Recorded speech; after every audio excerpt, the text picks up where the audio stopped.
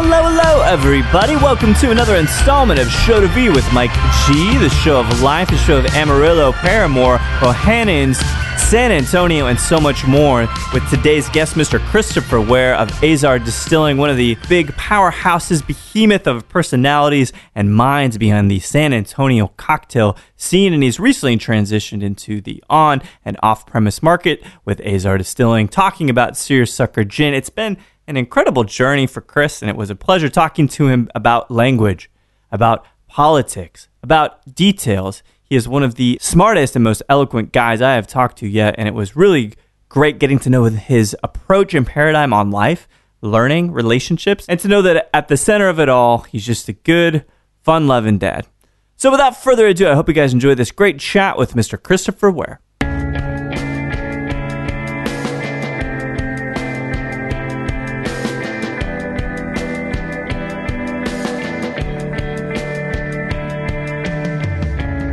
So these are Balcones Rumble barrels, Balcones single malt barrels.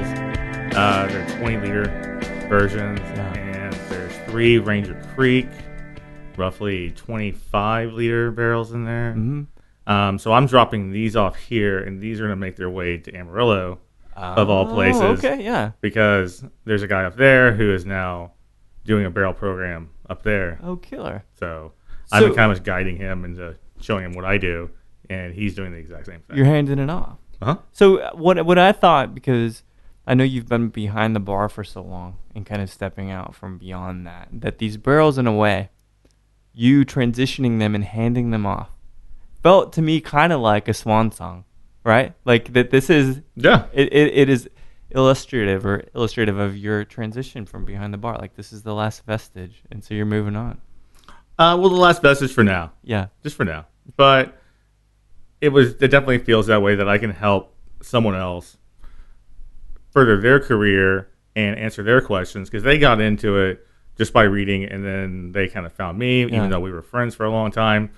They didn't really know, and then they read an article and my name popped up, and he was like, why am I not talking to my old friend? Yeah, that's crazy, isn't it? And so I just started guiding him, showing what I was doing.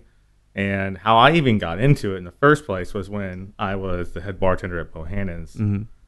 And that was still in like the very heyday of Sasha coming down and showing us everything. Yeah. And I was the San Antonio ambassador. They were calling us whiskey ambassadors for Angel's Envy. Okay. And so by working for Lincoln, going up to Kentucky all the time, and just learning the different nuances on barrels. And after we actually visited the Brown-Forman cooperage, that's when I wanted to get into it. Really? And someone gave me a barrel. I started thinking about it, and I started reading. I started trying to do a lot of research, but this was like back in 2011. Mm. And I think there was maybe like 2 or 3 places that you could actually find on the internet that were doing, but there wasn't a lot of information. Yeah. And so I was, fortunately, in contact with Lincoln Henderson, asking him questions about wood and maturation. He was pretty transparent guy, right? He was extremely transparent. I actually got out of him in a car ride where the Angel's Envy juice was coming from. No shit. And is it the same? Well, let's put it this way: is it the same place now as when he disclosed it? It is, except for they're running out of that juice. I see. And so they had to source it from elsewhere. And no kidding. His son Wes, right? Everyone knows Wes. Looked in the rearview mirror and said, "Shut the fuck up, Dad." So. And I said, I got him. Dude, there's always those moments. Just like, you just got to be paying attention, but someone will reveal something. Yeah. But I mean, speaking of transparency, which I think is a really wonderful thing in this industry, and you paying it forward with these barrels and stuff, that's a kind of extending it. That's kind of transparency. How do you feel about the smoke and mirrors with whiskey? Like, I talked to someone from Michter's one time, and they just won't ever say where this juice is made, even though I could count on 2 hands how many places could have potentially made it. Maybe even 1 hand. from a marketing standpoint, I understand it. Yeah. So for 99.99 repeating Yeah. of the population in the world, they have no They idea. don't give a shit, do they? And they're just going from a marketing standpoint. Yeah. I mean, you could literally put crap in a bag and put a good label on it and tell them what they're doing. Right. And they're willing to do anything that you tell them to. I mean, that's just really the nature of human beings and a mob mentality. Absolutely. But for people that are actually in the know and people that actually take it seriously, like you, myself, and the vast amount of bartenders and liquid professionals in the world, we really want to know that stuff because we geek out to it. Yeah. And not in a bad way. It just helps us, teach other people what they should have or should not have. Absolutely. In our opinion. But then, even though I don't think someone should be drinking something, I'm not going to criticize or downplay what they have because there's beauty in all things. Of course. Teach their own, right? Yeah. Like, I don't agree with a lot of people about a lot of things. Yeah. But God bless them for being different, at least. Yeah. I mean, that's what America's built on. Hopefully, that's what we try to keep going in our core values. Yeah. But as for the whiskey industry, the guys that actually are transparent, that's when I find myself more able to actually promote their products and more willing to teach other people versus the guys that are saying, well, we have our house recipe, we have this. Right. And Evading. you can tell Yeah. pretty blatantly what they're doing, even if they're not willing to tell you. Yeah. I mean, everyone can have their house recipe and like not tell you like 3 ingredients like your grandmother's cookie recipe. Sure. And that's But, I'm all right with that. You can keep that hidden. No, that's no problem. But don't sit there and try to like tell us, well, it's a blend of 4 to 19-year-old whiskeys. And we're not going to reveal what's the core.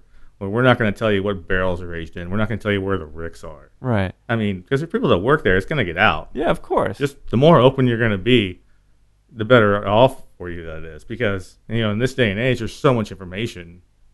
It's going to get out there. So when you think about, and we'll talk about this kind of latest chapter as now kind of representing Azar Distilling, but when it comes to transparency there, did you take some of those things that you learned that you didn't like about salespeople and apply them to you? Most definitely. Yeah. You knew, it's like dating, right? Like, well, Yeah. I did that once. Yeah. I'm not going to do that anymore. Yeah, it's like watching the rep come in and cheat on you. Yeah, exactly. And now you're like, well, I'm not going to cheat on the people I know or That's people right, I meet yeah. in the future. It's good. Well, it's an interesting piece to be behind the bar for so long. And I really want to dive into kind of how this all came about, really. Yeah, And were you born and raised in Amarillo? I was. Amarillo, right? Or Well, is it Amarillo. Yellow. I was born there. I was raised there. Came from a ranching and oil and gas family. Yeah. I went off to military school at New Mexico Military Institute, but I Oh, graduated. Was it the one in Roswell? Uh-huh. Yeah, I was born in Roswell, actually. Yeah. I knew a bit about that school. No, I loved it. Like it was a family tradition for males to go off to military No school. kidding. So how old what is the typical age when you're kind of sent off to this school? 14. 14. 14. And to you as a 14-year-old, if people told me what to do when I was 14, I'd be a punk about it. But for you, is it kind of the tradition? Did you even embrace it then? Oh, I loved it. Yeah. What about it do you love? Well, I guess growing up, when you're when you're out in Amarillo and you get to go out to the country and go play out in the middle of nowhere, you either Something to that. you find something to do, and I always kind of fell in love with like the romanticism of not only like warfare and generals and all that fun Strategy stuff. too? Yeah, so I just kind of someday thought that I was going to go in the military, which I did. Yeah. And I loved it, but it was like following that family tradition and knowing your family heritage. And I was like, my family was always saying, "This is what your family did." How far back, if you know? Oh, it goes back to like the 14th, 13th centuries. Holy shit, are you kidding me? So That's incredible. Where is your family from then? If you go back that far, Scotland and England. amazing. But then, obviously, there's some French components, and then later in the 19th century, Norwegian components. Really? So You guys make good soldiers. Jesus, strong and smart and civilized. Like my dad's side, when they immigrated in the latter part of the 19th century, they moved into New Mexico and they had a ranch there. Really? My family, on my mother's side, you can trace them back to right around the 1630s, 1640s, Wow. and into Georgia, and then all the way into the Northeast, and kind of mingled in. That's a brilliant thing. So it's nice to feel like you come from someplace. Right? Yeah. And so you just kind of wore that badge pretty Yeah, proudly, and you did it. How I'm long? extremely proud of it. How long was that program? Well, I was at military school for 3 years, but I ended up coming back my junior, part of my junior year, and my senior year, and graduating from Tascosa in Amarillo. But then I joined the Marine Corps, and I was in one day out of high school graduation, I was in boot camp. But that was last senior year. I mean, that was what you wanted to do. Oh, I knew I was going to do it. I did it like the day of my 18th birthday when signed up. Wow. But That's incredible. I joined this program. It was called PLC, candidacy. So it's like a platoon leader course. Uh-huh. So you go up to boot camp, you come back, you go to college, and then your next summer you go to your MOS school. Okay. So your military occupation school. Then you come back and you go back in the reserves for 9 months, and you go back on to your next MOS school, or you go to OCS for Officer Candidacy School. Really? So is it ultimately that they're trying to make you as intelligent of a soldier as possible, set up like a leadership program? Yeah. So you actually see exactly what the enlisted guys are doing versus the officers. So you get a balance of seeing what the entire Marine Corps is actually made up of. That's so you're incredible. a more well-balanced officer from an infantry standpoint. Interesting. So because all Marines are infantry, Sure. and if you actually understand what the boots on the ground from the private side knows, you're going to be able to more well relate to that gentleman. Yeah.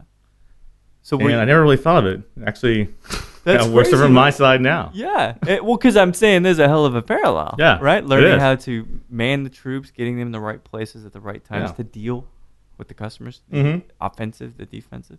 So were you ultimately deployed anywhere? Yes, I was in Iraq. I went to Fallujah. I was there for a little over 10 months. I came back in, I came back in country October of 2015. Yeah. 2005. Wow. Yeah, 2005. So you're about 23-ish, 24, something like that? I was. 'Cause you're yeah, 81, I was right? like 20. Yeah. 23. Yeah. It's a hard age to kind of come to terms with stuff. Yeah, I mean, especially because here I am joining the Marines, and I thought I was gonna be an officer, and no, I was 22. Okay. Yeah, thought I was gonna be an officer, and they put a stop loss, all that, and started gearing us up to go to Iraq, and dropping right in the middle of Fallujah, and it's a completely different scenario. So You can't read about it, can you? Can't study for that. no, Yeah. but it was a great talking piece in college, I bet. especially in the bars. It's like I'm gonna be gone pretty soon. Yeah. Oh, So- that's good. We got to make tonight count. Exactly right. Man, make tonight count. So, but when I came back, and I realized, it was a lot of fun. I really enjoyed it, but I didn't really respect it as much as I did now. Yeah. Looking back on it, You talking about the? I almost bars? wish I would have stayed in. Yeah. But at the same time, I wouldn't be at where I am now. So Right. it kind of made the person that I am. But I also had some really great teachers after I came back. More help relate my experiences over there to real life world. I had this tremendous teacher who was he was a Vietnam War literature teacher at Tech, and so Tech has the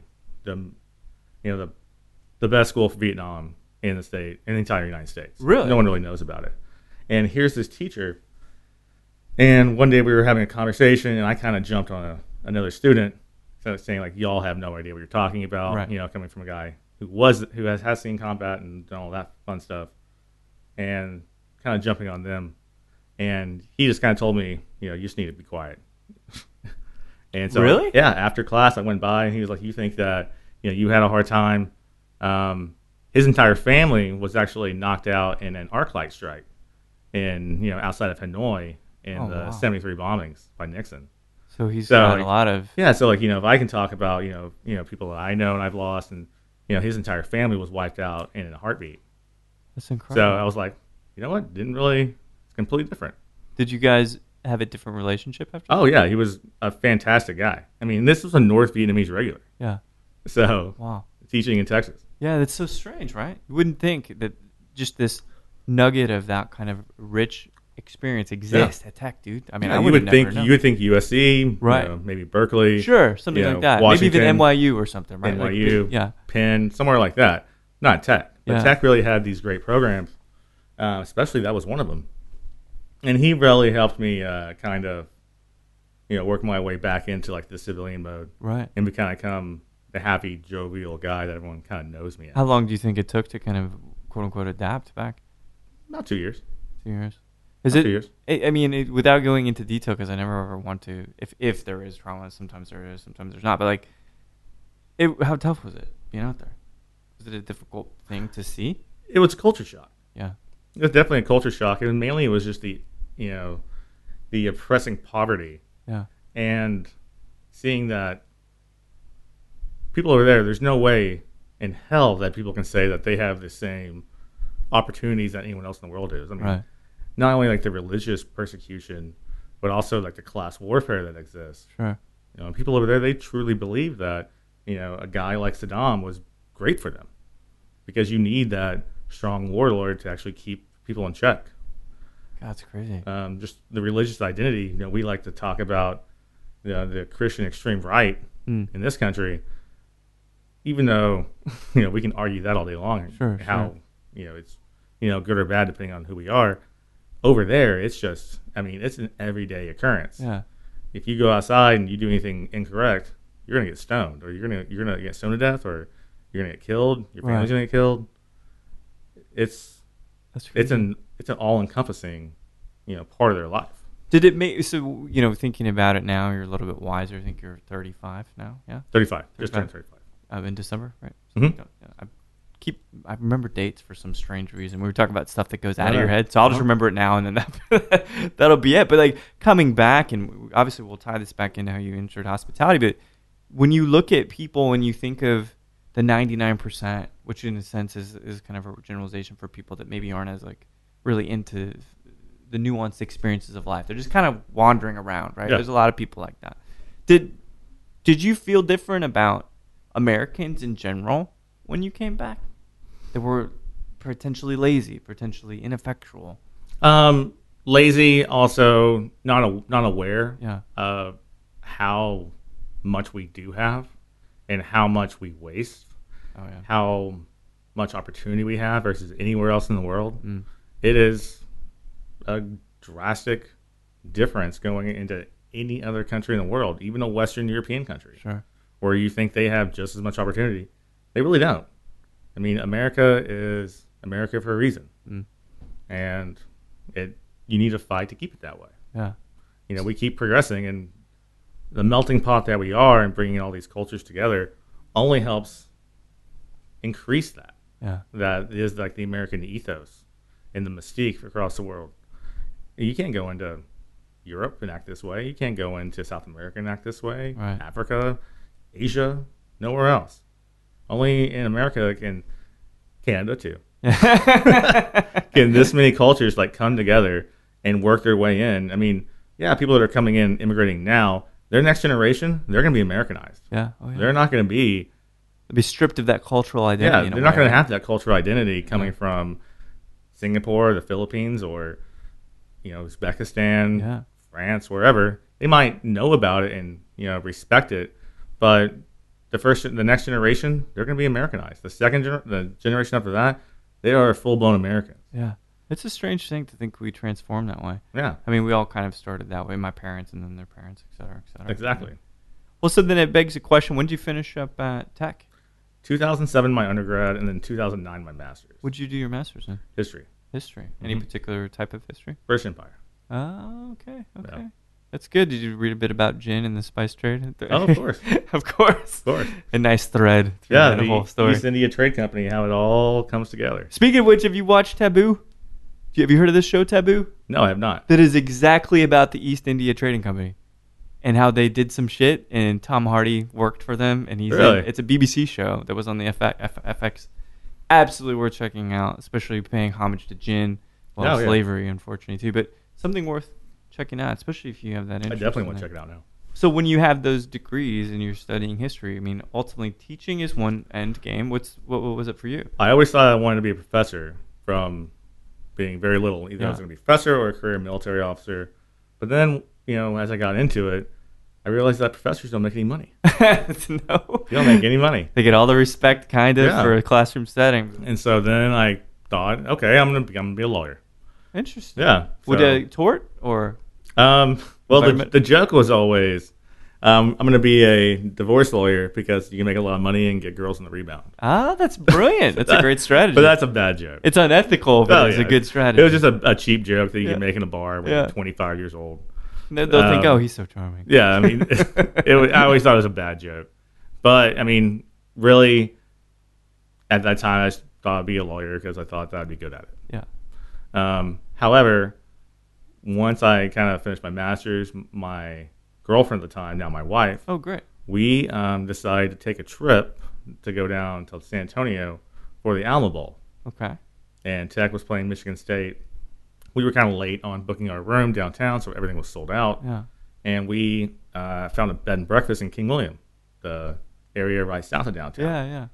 And so we booked a B&B, came down, went to the game, ended up loving it so much, we ended up staying an extra 4 days. And everyone was so nice. Everyone was so gracious.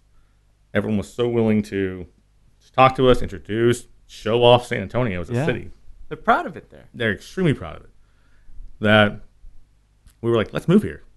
No shit, just Let's like move here. that. So we walked around the neighborhood, found a house, called the landlord, convinced them to let us rent the place. And we were down in San Antonio on February 15th. That's crazy. Yeah. So pretty within a few months, I guess, yeah? Like less than like a month and 5 days we were in San Antonio. Good God. That's incredible. It was awesome. So match made in heaven. Match made in heaven. Didn't have a job. Didn't know what I was going to do. Yeah. I didn't know if I was going to go work in oil or cattle industry or something. Right. So I was like looking around after like 2 weeks. I'm like, okay, time to get a job. Or after about a week, it's like, okay, I need to get a job while I find what I'm going to do. Right. Transitional thing. Yeah. Yeah. And I was like, okay, maybe I'll bartend. Never bartended a day in my life. Did anybody in the family bartend? No one. Ever. Nothing. No. Spontaneous. Yeah, just like I'll be a bartender. I was really good at bars in college. Went to a lot of them. Went to a ton of them. I suppose that counts, right? As Yeah. air miles or something. So, but I knew that I did not want to go into a bar where I had to deal with people like myself in college. Give me just 2 bullet points of the kind of guy you were in college at a bar. Okay. Well, if you're going to a college bar, I would go to the bar. I would get it will also depend on the special that night, of course. Of course. But the go-to drink was always a Coors Light and a double turkey and a splash of 7. Nice. I had no idea. I'm in college. And so I could go into a bar, spend $20, and be, Set. yeah, pretty well done for the night. Yeah. And then just continue just to go and go and go. Under $50, I had a great night. Yeah. That's not bad. So I just knew that like the antics and the stuff that I pulled. Did you get in bar brawls? Are you a prankster or a fighter? Oh, I never got into a bar brawl. Okay. Never even occurred to me. Never even. That's good. You're a peaceful guy. I did some dumb stuff before. Well, of course. That We all do dumb definitely stuff. almost got in a fight with a linebacker one time. Oh, in shit. Tech. Almost got into a fight with like a whole bunch of guys one time in an alley. It's because you're smart, right? Like you mouth off. Oh yeah, That's what Mom would I say, made fun of him. I just made fun of him, and then when I wanted to fight, I made fun of him some more. And just, what the new term everyone likes to use, troll him. Yeah. Let's troll him. And I'm like, You what are you gonna started do? that shit. You started trolling in person. Yeah, it's like, what are you gonna do? And I was like, whatever. That's good. That's the best part of being smart. So does that mean then the kind of bar that you were thinking about working at, maybe a little bit more sophisticated, maybe a more cocktail driven? I knew I was going. I didn't even honestly. Didn't think about I it. didn't know what a cocktail was. Really? No, I had zero idea what a cocktail was. Well, it wasn't a big thing just yet, was it? Well, I mean, when you're coming from Lubbock, Texas, That's true too. and all you're doing is drinking in cocktail bars, in college bars. Right. You're just drinking whiskey and beer And we like and growing. shots of tequila. Did your folks drink? Did they ever have a sense like sometimes Manhattans make it play? You know? No, I mean no one in my family. I mean, we had a lot of drinkers. Sure. I remember one time going out to the ranch when I was like 10 years old, and my mom like pouring out I think what it equated to, I was told later in life, was like $10,000 in alcohol. Oh my gosh. Because one of the family members who used a company ranch card to go buy all this booze for a bunch of parties. No. It was like a bunch of hunting parties. Yeah. And it was on the company, and I guess like alcoholism was so bad in the family for so long. Right. She was sick and tired of it and just poured it all out. Jesus. So It's a good story. Well, if anything, it's a cautionary tale. yeah, so no one drank. Yeah. I drank in high school and I never got in trouble for it. And I drank a lot in college. As you do. Yeah, of course. Have a lot of dumb stories about drinking too much in college. Probably not good for a podcast. Trolling and not fight. I mean, that's good. I think that gives us a good essence of the college. You know, the college. I had an amazing college experience. Yeah. Well, I like that. I would always go back. So how do you land? Like, Yeah, so what's that first I decided kind of that I gig? didn't want to work in any place I had to deal with myself in college. Right. And so I was like, oh, I'll find a steakhouse. That makes some sense. So yeah. I just go online, started looking at steakhouses. We had a Palm. I've been to a Palm. We had a Morton's. We had these places that I kind of heard of, but so I applied. And then there was a place for Bohannon's. Yeah. And it was a steakhouse. I kind of looked at the reviews. They were great. I applied for it, and I got a call back. It was the first place that called me back. Really? And so I walked in, and they asked if I had bartended, and I immediately said, yes, I have.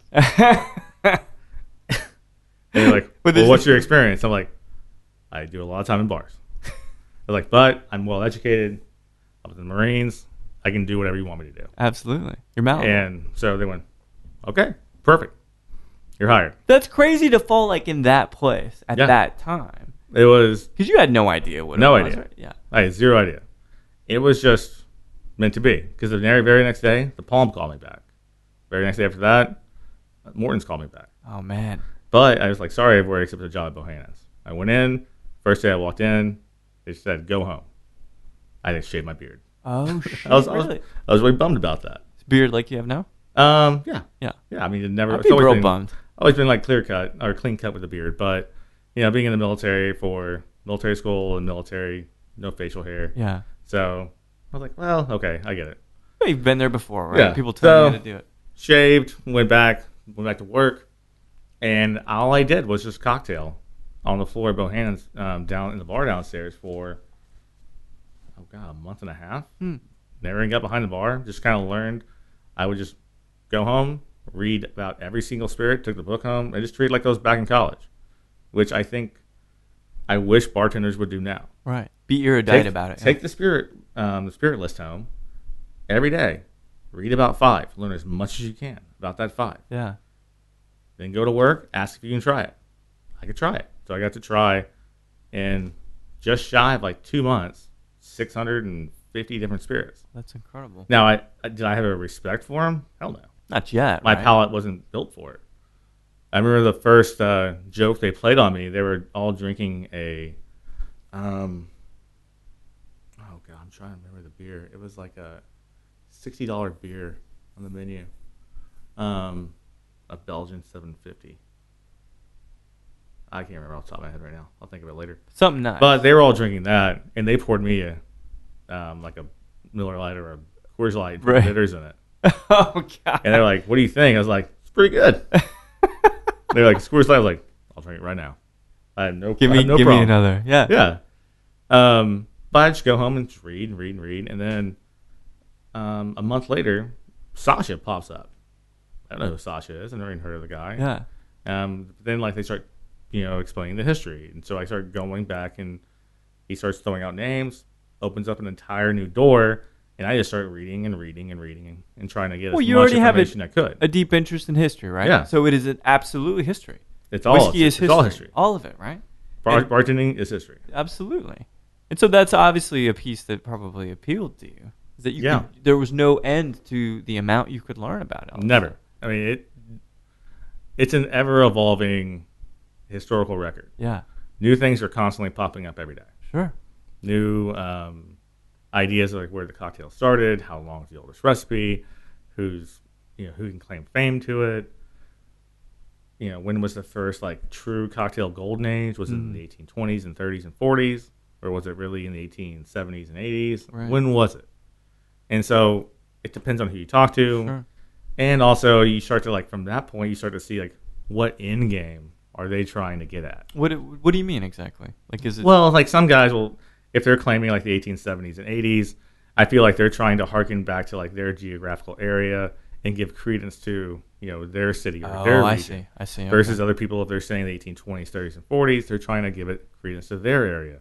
It's a pride thing. Yeah, home turf kind of thing. Yeah, so it's no, it started here.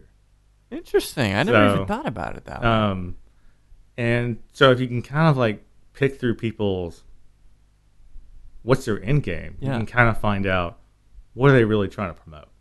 Interesting. Wow, I never thought about that. And that's what really the same thing with spirits, the same thing with beer, same thing with everything. But if you just kind of look at it, you take it for what it is, and say, okay, I like your point of view. I'm going to incorporate that into the rest of my little jargon, my spiel that I can go out and teach people about, and not actually make it a definitive claim, but actually say, maybe this is this, maybe this is this. Right. Don't do a reactionary history point of view, but an overarching historical record. Right. Just a matter of fact, no bias, right? Just observational kind of to your point. I mean, you can definitely do the whole connections idea and say, well, this led to this, led to this, led to this. You can still do those claims, but it's not, matter of fact, dead certain. Yeah. That's a really, so from that, because I really like the way that you think about things here. This is very intriguing to me. I like the cognitive approach, if you will.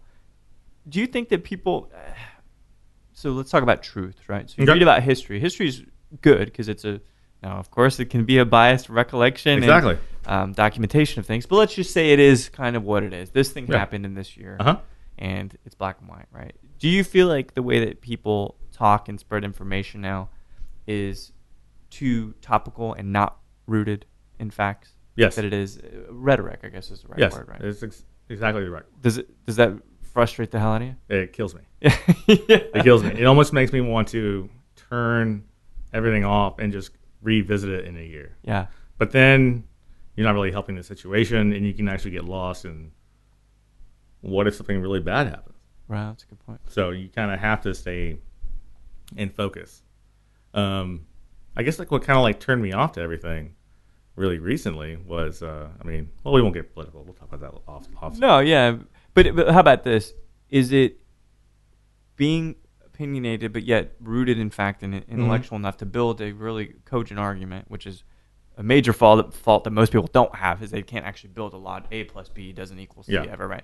Is it hard for you to pull out and not get embroiled in that online kind of banter? Yeah. No, I kind of look at, there is no, the far right and the far left will never be, truly correct. Right. You're too blindsided. You're like you're a racehorse, and you're just trying to get to the end of the game. That's right, yeah. You truly have to step out and kind of look at everyone's point of view, like America, like how truly everyone really thought of America. You need to take everyone's point of view and build it together. Right. Now, is that truthful for America? Maybe not, but that's the idea. Yeah. And the idea is what really binds us together. Yeah, that's a good point. So you just kind of look back, you gauge everyone's arguments, and you kind of put it together. Yeah. So you're pretty pragmatic, you'd say. I try to be. Yeah. I try to be. Don't get me wrong. Every now and then I will fly by the seat of my pants. And just be extremely impulsive, like moving to San Antonio. But that's a wonderful thing. You felt it. It was the right move. Now, when it comes to a business sense, I've always felt myself. I read an article. It was actually in the European Economist in 2009, and I remember this article. I think about it all the time. Yeah. It pretty much broke it down. I'm going to paraphrase this, 15-piece document by this economist, where he said, people that stay in the same job and they stay in the exact, you stay in the same industry. That's not what I'm referring to, but in the same position at the same job for more than 2 to 4 years, you're going to become stagnant. Yeah. Your pay is going to become stagnant. Your level in the company is going to become stagnant. Everything's just going to stop. Flatline. Yeah. But if you work extremely hard for 2 years, if you work extremely hard for 3 years, you will continue to grow and grow and grow, and so will your pay. Yeah. If you leave that job, your pay typically We'll go up. typically increases around 10 to 15%. Yeah. If you stay within that job, it usually goes up only about 1 to 2%. Gotcha. And then you're not only giving yourself greater intellectual activity, but you're also learning everything else that's out there. Yeah. And you're not staying put. You're constantly growing, Constantly evolving, moving. Right. Right. learning what's out there. And bartending is no different. Like when I first, the idea for Paramore, the idea for Paramore was way before what Paramore was. Yeah. But Well, okay. I always So, told people, if you work for me longer than 2 years, shame on you. you messed up. Yeah. And you are not trying.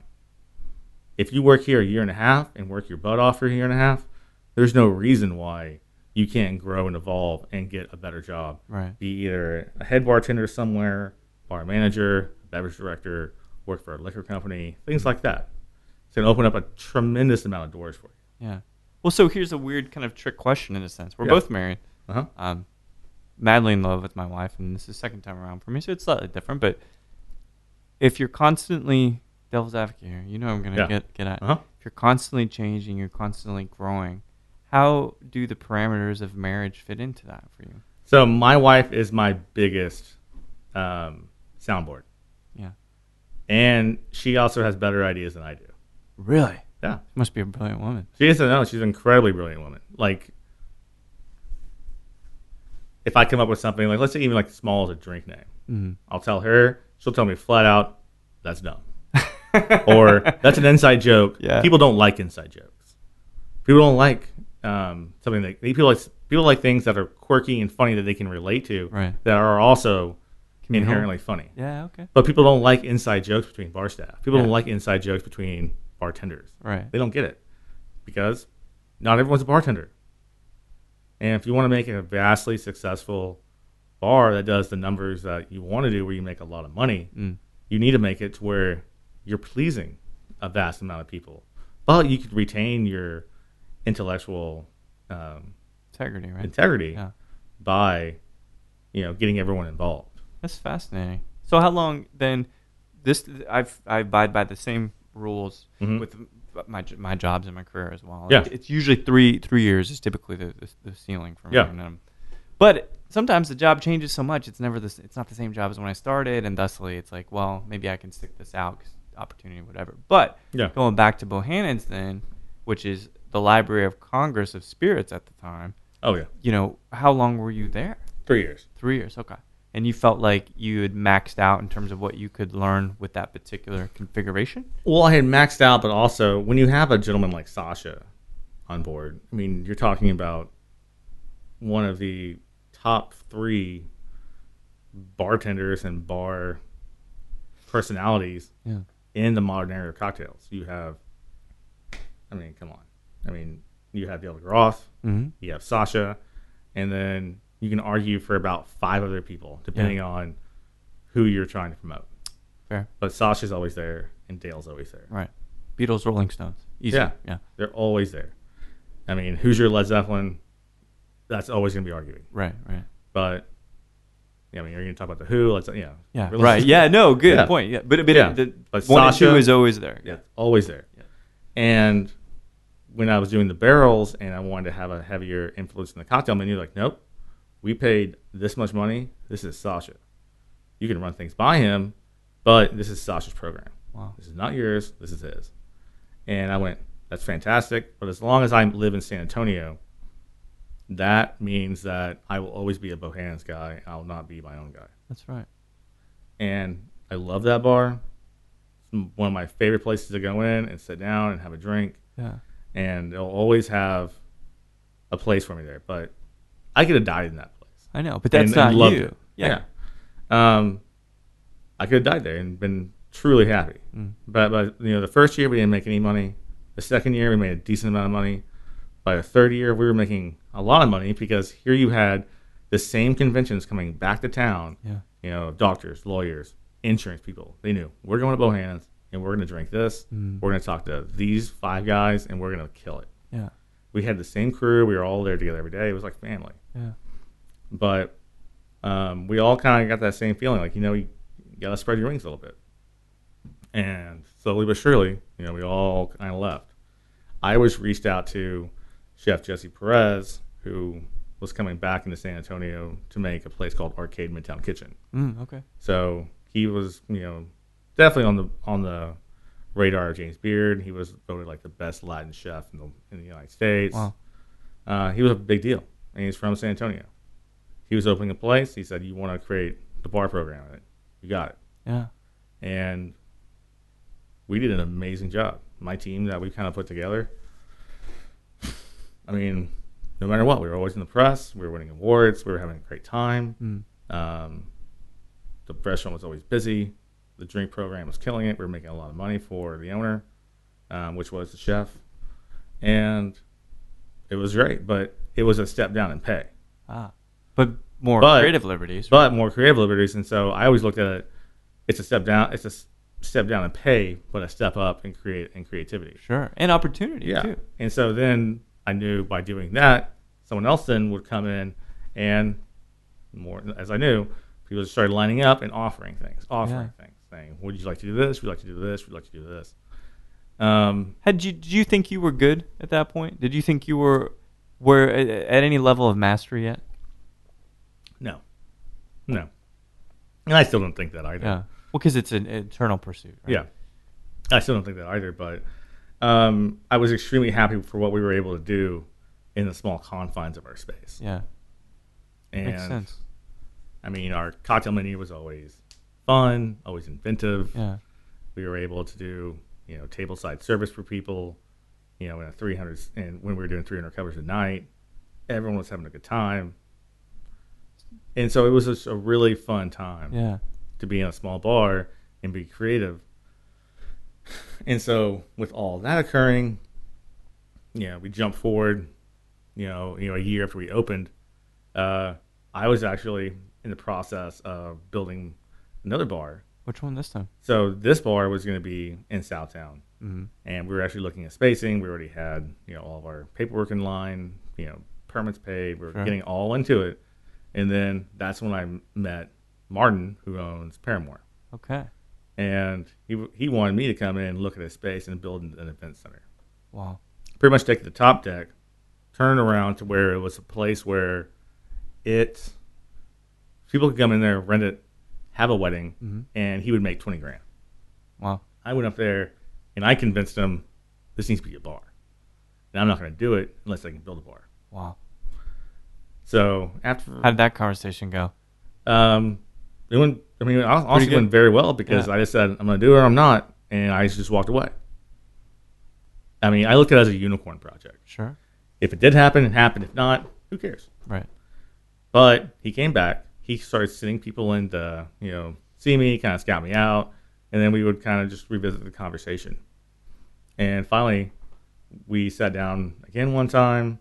And the funny thing is how we first met was he came in the restaurant and he was in the restroom and his girlfriend ordered Happy 20 Old Fashions. Oh, geez. And I just went, okay. Teach their own. Yeah, I mean, I don't have a problem making someone a $150 cocktail. Right. It's good money for you. It's fine. But I just want to make sure they're ordering what they're ordering. And I go over and I ask him, like, this is what you want? He's like, yeah, that's what I want. I went, no problem. So I want to double check.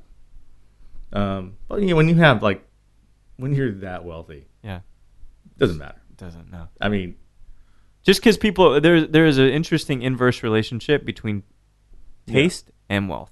Mm-hmm. Most people I know have really gaudy, odd, terrible taste that are rich, right? And don't get me wrong, a Happy 20 Old Fashioned is fantastic. Sure. Is it worth the money? No, but when you have that much money, who cares? Who gives a shit? Which is kind of a plague of modern. Yeah, that's also modern America right there. The waste that we go back to. Right. Don't get me wrong. I mean, a Lady Burn 41 Scotch Shake is amazing. I bet it's pretty good. Yeah. God, we can get into that later.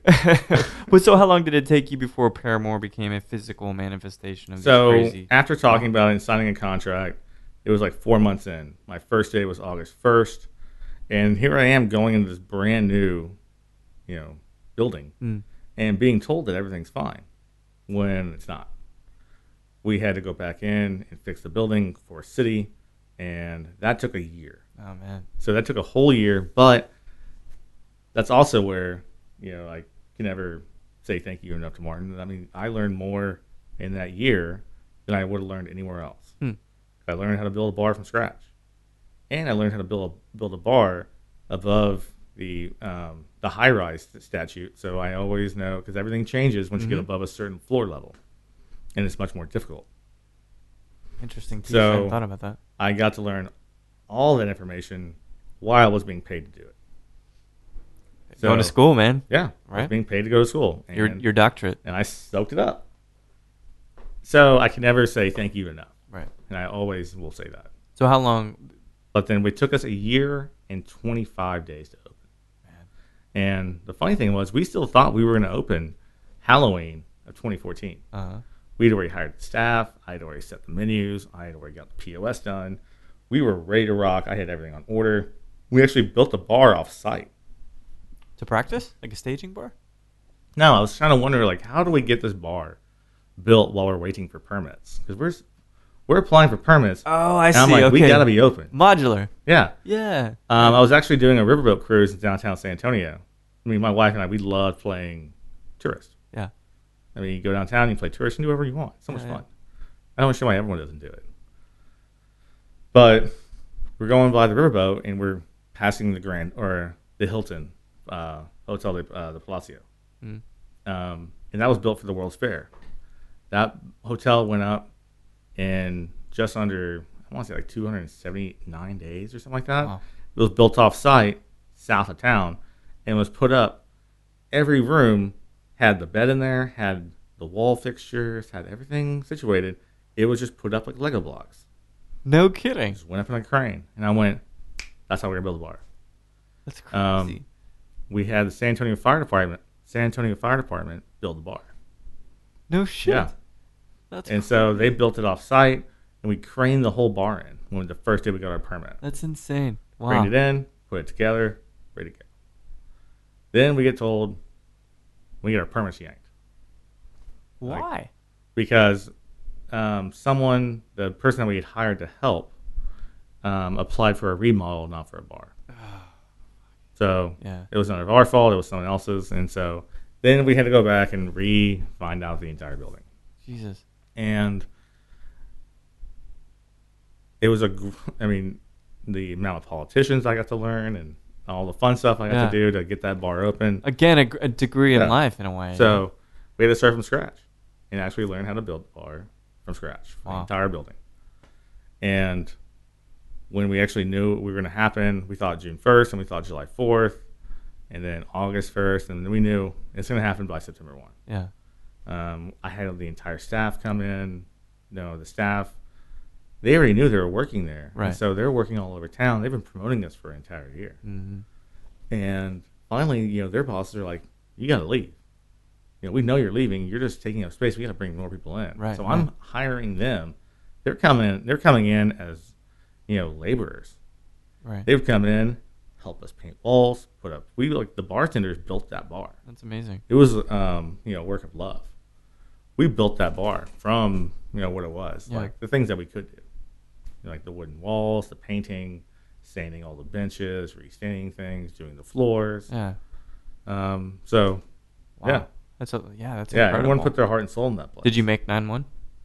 We made August 25th. Oh, August cool. 20 So you August can- 24th was our soft opening, and August 25th was our grand opening. Wow. And I could not believe the turnout we had. Yeah. I mean, the very first day we had 2 news choppers overhead. The news were in there doing interviews and displaying the space. And Yeah. it was just tremendous, thing. That's amazing. And I mean, it caught everyone off guard. Yeah. We had no idea. We're like, oh my god, what's happening? Media darling immediately. Yeah, That's incredible. and it just hasn't stopped. So how long? When is this last transition? So when did you transition to this last piece? Because I want to kind of summarize the year or the 2 years you had. I at transitioned from Paramore. My last day was January 31st of 2017. So just Yeah. really recently. And so how long Uh-huh. had you been there because you had the year where you were helping develop and build it. 2 years, 3 years, 2.5 years. and it begs the question: why seemingly something that is so beautiful and so from your hands that you would leave? Well, you don't own it. If Right. you don't own it, it'll never truly be yours. Wow, it's profound. That's true though. So- Absolutely. So no equity in the deal. They were supposed to be. Oh fuck. Okay, got it. They were supposed to be. But you'll never own it, Yeah. even then. If you really want it to be yours, you really want to take ownership and love it the way it should be. And if it's yours, then it's your idea. That's right. If you have someone else, they're always able to put in ideas, even if you disagree with them. Mm. And it was at that point, it was becoming a conflict of interest between what I think and what they think. Wow. Contentious at best. Yeah. Yeah. And so instead of just waiting for it to just boil over, wipe your hands and move Yeah. on. Any bad blood? No. It's a good move for you. Yeah, just move on. And at that time, I was helping the Azars, Mm-hmm. and I was asked by them to kind of help out with their new facility while Cocktail Conference was going on. And so they're building a entire event center, distillery, tour Tasting piece room of their and the whole place. Yeah. Oh, cool. So they asked me to kind of help them on. We kind of talked about it, and it just worked well. By that point, I was working 80 something hours a week at Paramore, and I had a month and a half in at Paramore, I had my second child, Wow. and I was only gone on paternal leave for maybe like 4 days. Jesus. I remember like running on no 10 sleep. 10 minutes after my baby was born, I was getting a phone call. Oh man. That's kind. I mean, Yeah. that's at some point that's not the kind of dad you want to be. No, Right? and that's what I didn't want to be. I didn't want to be that person that was glued to a computer screen when they got off work. Yeah. That first thing they did when they woke up at 7 a.m. from their kids saying, "Daddy, daddy, daddy," is I got to go check my phone. Right. That's just not the person anyone should be. Yeah. You want to be present. Yeah. Yeah. And so, and when you're trying to like maintain how you think something should be and how you want it to be, Yeah. you're constantly looking over your shoulder. That's a good point. And so I just didn't want to be that person anymore. I mean, I still have ideas of how stuff I want to happen, Mm. and that'll definitely occur in the future. But I wanted to step aside, Yeah. and so by taking the job with Azars, I didn't realize like how much I could love sales because it's just an easy transition. Sure. Well, because it's not so different, right? No, it's not different at all. Yeah. And especially when you have, a great infrastructure that what you have with the Azars and a true family company, Mm. you're able to kind of get free reign as long as you stay within the boundaries to do what you want to do. Right.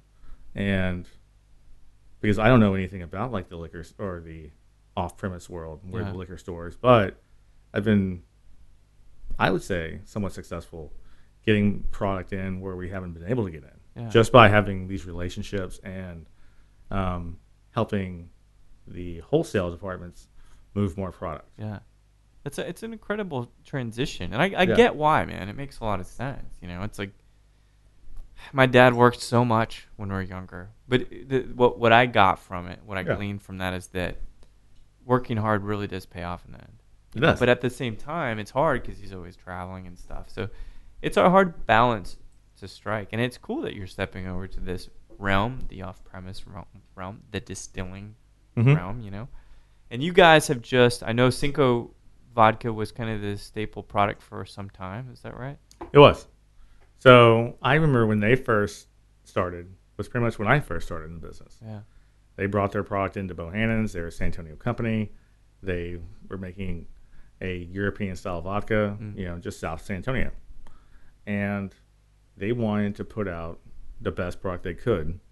And I believe they certainly did that. Yeah. We were one of the first accounts to really take hold of it. We put it in the well at Bohannon's and we ran with it.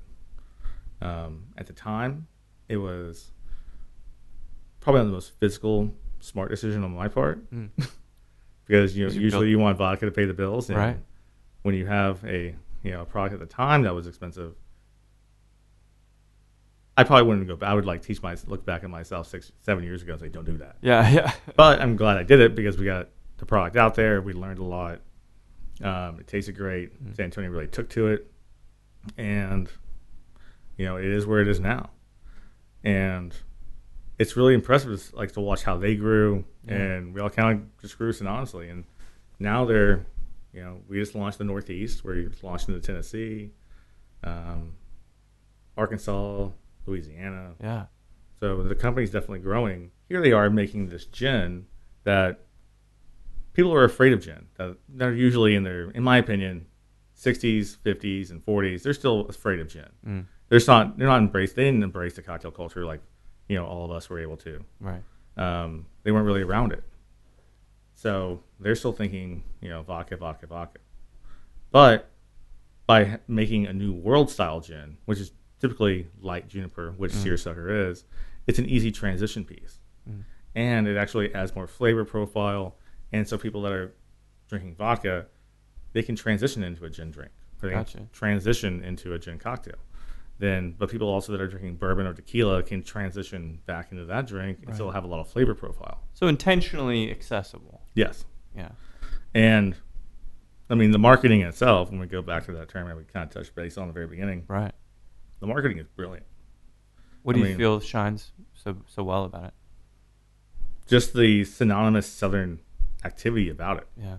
I mean, seersucker itself, when you say that term seersucker, you're thinking, you're thinking the South, you're thinking football. Right. You're thinking springtime, you start thinking flowers.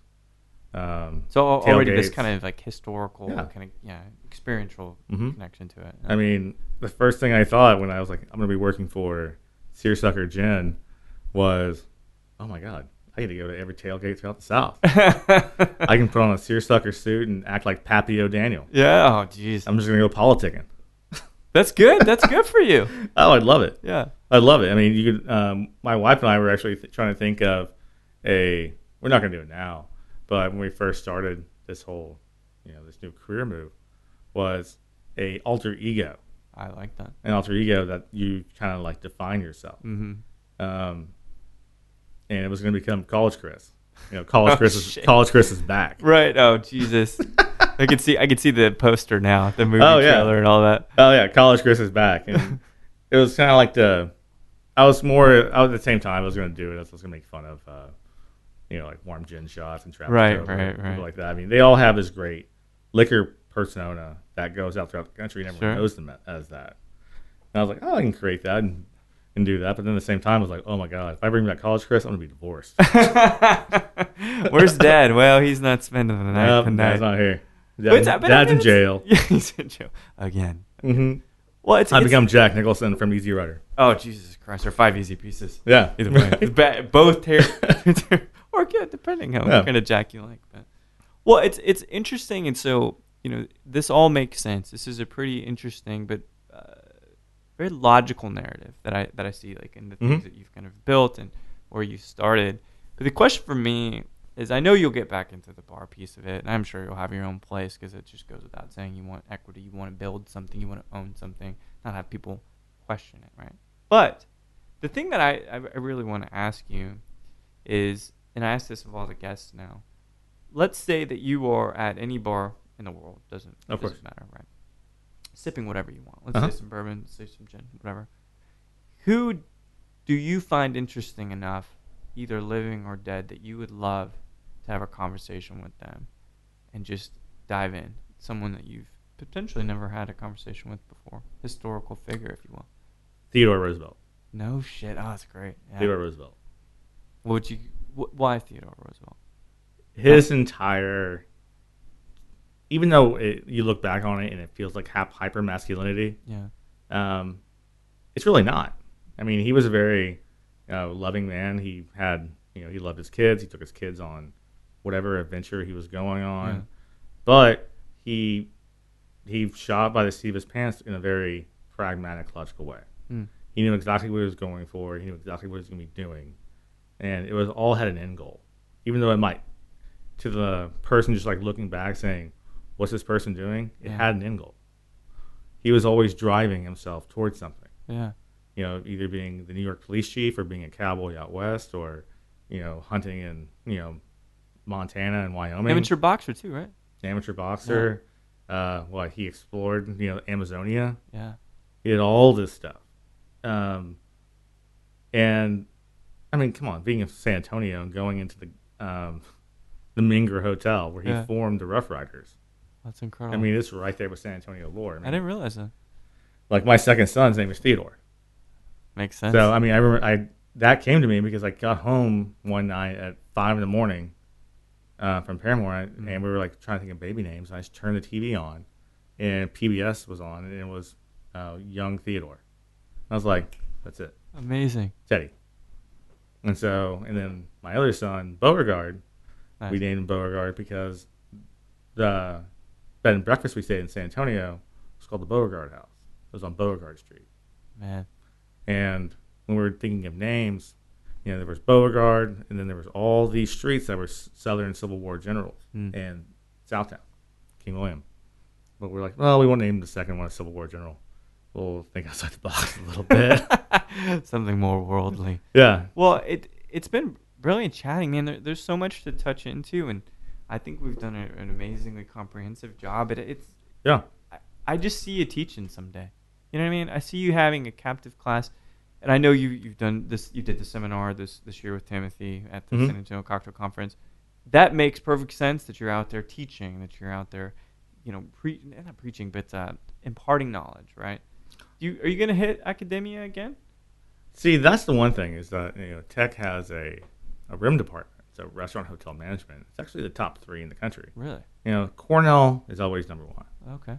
and number 2 is usually flip-flopped between UNLV and University of Houston. Okay. Conrad Hilton, Sure. obviously. Yeah. Coming from Houston, and then Tech's number 3, and they all kind of like flip-flop that third spot, and Tech's always right there. And I would love to do a cocktail class, but getting back in the bar world, it's not really so much that I want to run a bar ever again. I want to own a bar, just so I can be my own beverage director, just so I can like go in, teach my staff, have my beverage program, and make the ambiance. But I want to put people that actually I can trust and believe in, that are more physically sound than myself, to actually run it. I would love to say on like this side of the fence and actually work for a brand and promote it forever, and then just have a bar on the side where I can go into and, hey guys, try this, because I go around, look at everything in the world, and bring back new ideas. It's incredible. So I mean, both sides have their pluses. Yeah. The bar side, it's the hours that start to kill you with the family. Sure. But if you can put people that you trust to actually watch those dollars for you, and you can actually train a staff. Training a staff in a cocktail is actually your biggest, saving grace for money, because you actually treat them to love booze, and by loving booze, you don't waste booze. That's a good point.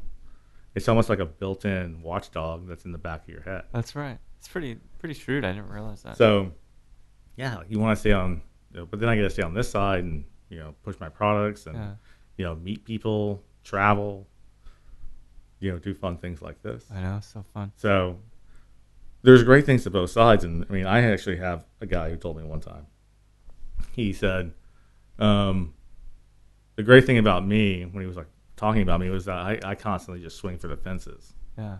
And so like Teddy himself. Yeah, just constantly you're going for it. You're going for it. You might fall on your face, but as long as you pick yourself up, you're going to be fine. And you'll continue advancing. You'll continue to make more money, which in turn you can, give better things to your children.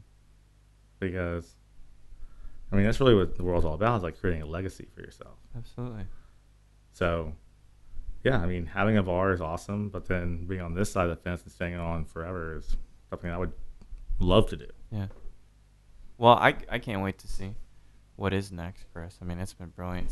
We're sipping some old Fitzgerald 12 here. You tell me this is from the 90s? I thought it was newer than that. That's brilliant. This bottle's from the 90s. That's incredible. So, yeah. It's been brilliant chatting and really brilliant getting to sip some bourbon with you, mate. No, of course. Thanks for coming in. When are you heading back to San Antonio? Tomorrow or tonight? Late tonight. Got it. Late tonight. I'm going to head downtown. We have an event going on at Twin Lakers tomorrow that my Austin counterpart will be doing, but I'm going to kind of help him get set up. but then go around, maybe hit a few places, say hi, Yeah.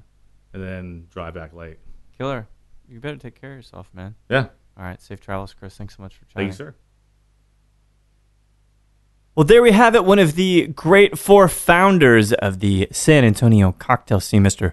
Christopher Ware, has learned all aspects of this industry and is now entering a new chapter, in the sales side, learning about distillation firsthand, learning about regulations and TABC stuff with on and off premise sales. So best of luck, Chris, with that endeavor. I'm pretty sure at some point you'll be returning to behind the bar and you'll have a great, amazing, beautiful place of your own. It was a pleasure talking to you, and I kind of just want to do a podcast about politics. Yeah, I know it might be trite, it might be boring, but having Chris talk about the even-keeled nature of arguments and how you actually shouldn't use rhetoric, it's like talking to Socrates in some sense. So thanks everybody for listening to Show to V with Mike G. No matter where you think about traveling to next when you look at a map of the world on the wall just to your left, or if you're thinking, man, I don't know if these new Star Wars movies are going to be worth it or not, please keep dancing.